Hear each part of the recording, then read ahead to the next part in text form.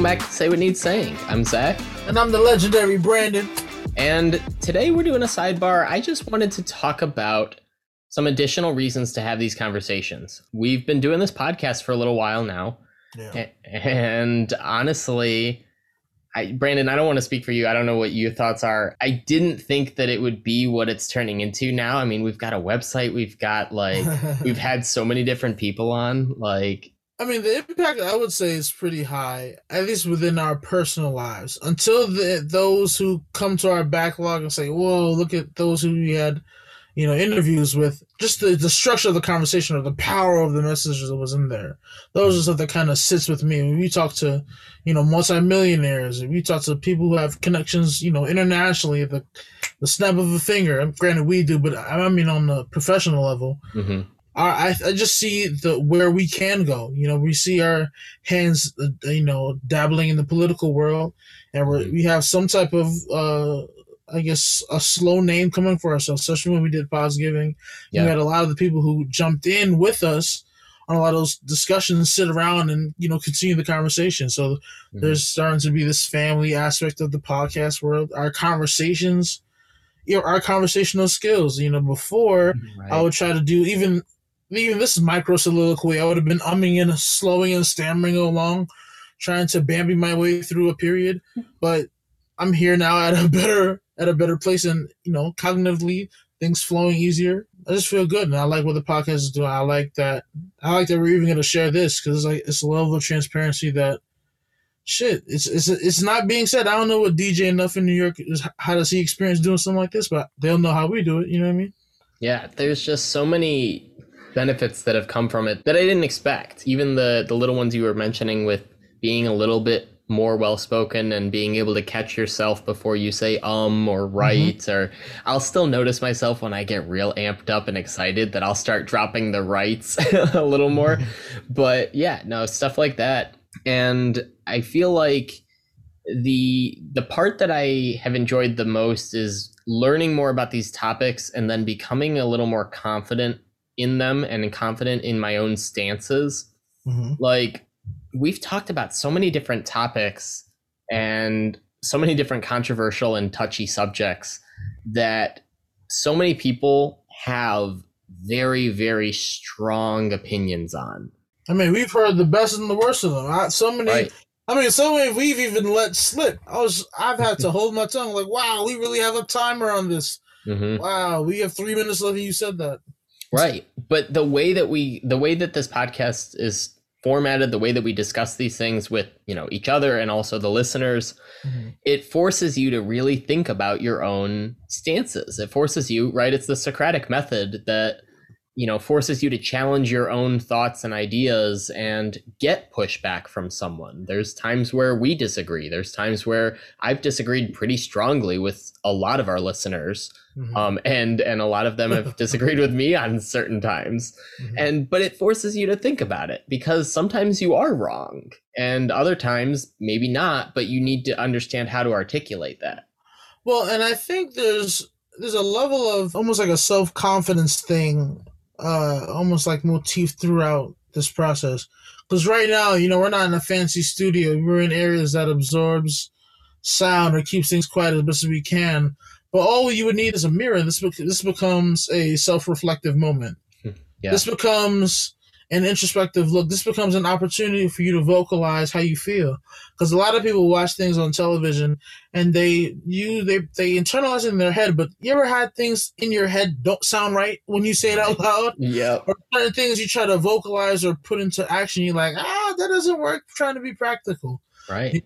This is an outlet for myself. This is more of an opportunity to get to know myself and hopefully get to understand someone else in the same space. So many times, a lot of people, it could be just the energy that we both have, or just the people that have conversations with us.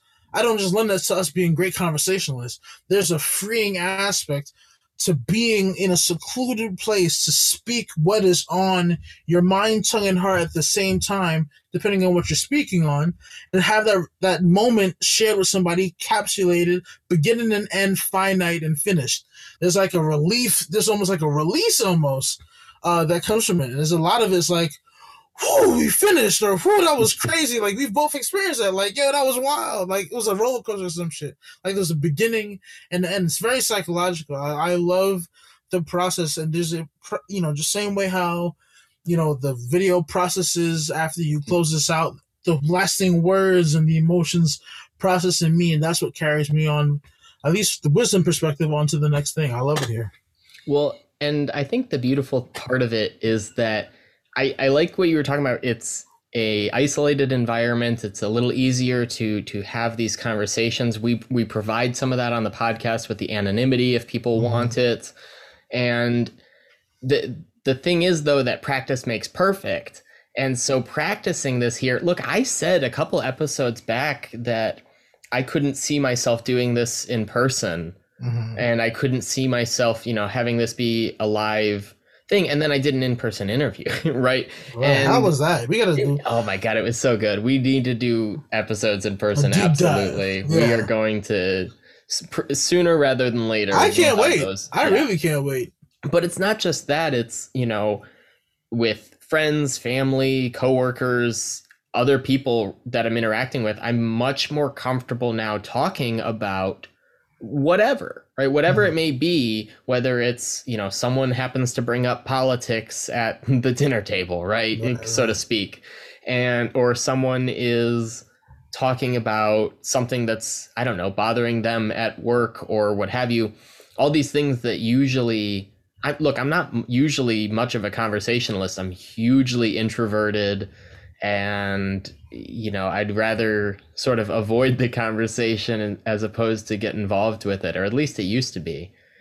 But it's when you have that practice with a computer screen, then all of a sudden it's a lot easier to give in-person talks, or even the stuff you were talking about with saying and catching yourself and speaking a little more clearly. It's not like that doesn't translate at all to things like public speaking and other venues outside of Zoom. Right. So, I mean, we can even look at it as, if we're going to do a deep dive on how this even has affected us, let's go through each sense. So we talked about the speaking and how that interaction works. In the very beginning, our pace of breathing and stammering over each other was like, it was so where we are now was horrific, because we didn't know how to listen for a podcast. We naturally have timing. It's like double dutch. We naturally know when to weave in and out, because we kind of feel the seconds instead of trying to mentally time it. It's not like a Fox News broadcast where you have to wait and nod your head. You kind of can almost wait, and you have to be extremely attentive, because then your time would be off and you would notice it was off, because that the other person behind there has the feeling of this. So it feels like someone's not listening into a conversation, depending on when they like. That's a sensory thing that I've even noticed doing this. Sure, and even on Zoom, it's even worse. I mean, like right now I'm watching, I can see your mic go up and down on my screen, right? But that's not super accurate. So you lose all those facial cues, that body language. Right, just establishing that is ridiculous. Yeah, but that interaction we literally just had was smoother than anything in our first season. Oh my goodness. And it was right. I love season 2. I say everybody, hey, what episodes to watch? Pick anything from season 2. Don't you listen? We're like Black Mirror. Don't you fucking touch season 1. There's no need for it. We are pigs and mayors. I am pig. He's mayor. Oh, wait, no. If you've seen that, that's not no. These are sidebars. You ain't gotta listen to all of it. Maybe you see in the car, just letting the gas run. Turn the gas off. Stop it. Go in the house.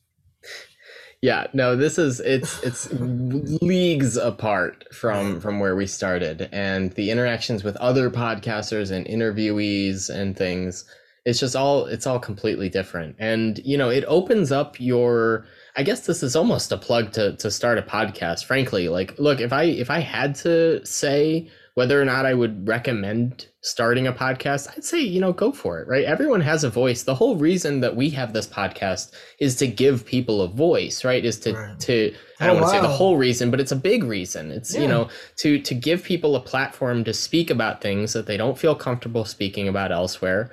And that's what we've created for ourselves. Right. And so a podcast lets you do that. And so I would definitely recommend people do one, even if it's just about a little hobby you have, or, people will make podcasts about literally anything, man. That's true. But I don't know, it opens your world up to a whole new list of skills and just terminology and everything that is so brand new, right? I never edited audio before doing the podcast. I never really focused on social media. I didn't even have an Instagram before, right?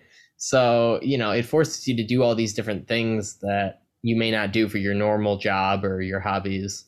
So, yeah, I don't know. It's been a journey for sure. And I'm excited to see where the podcast goes.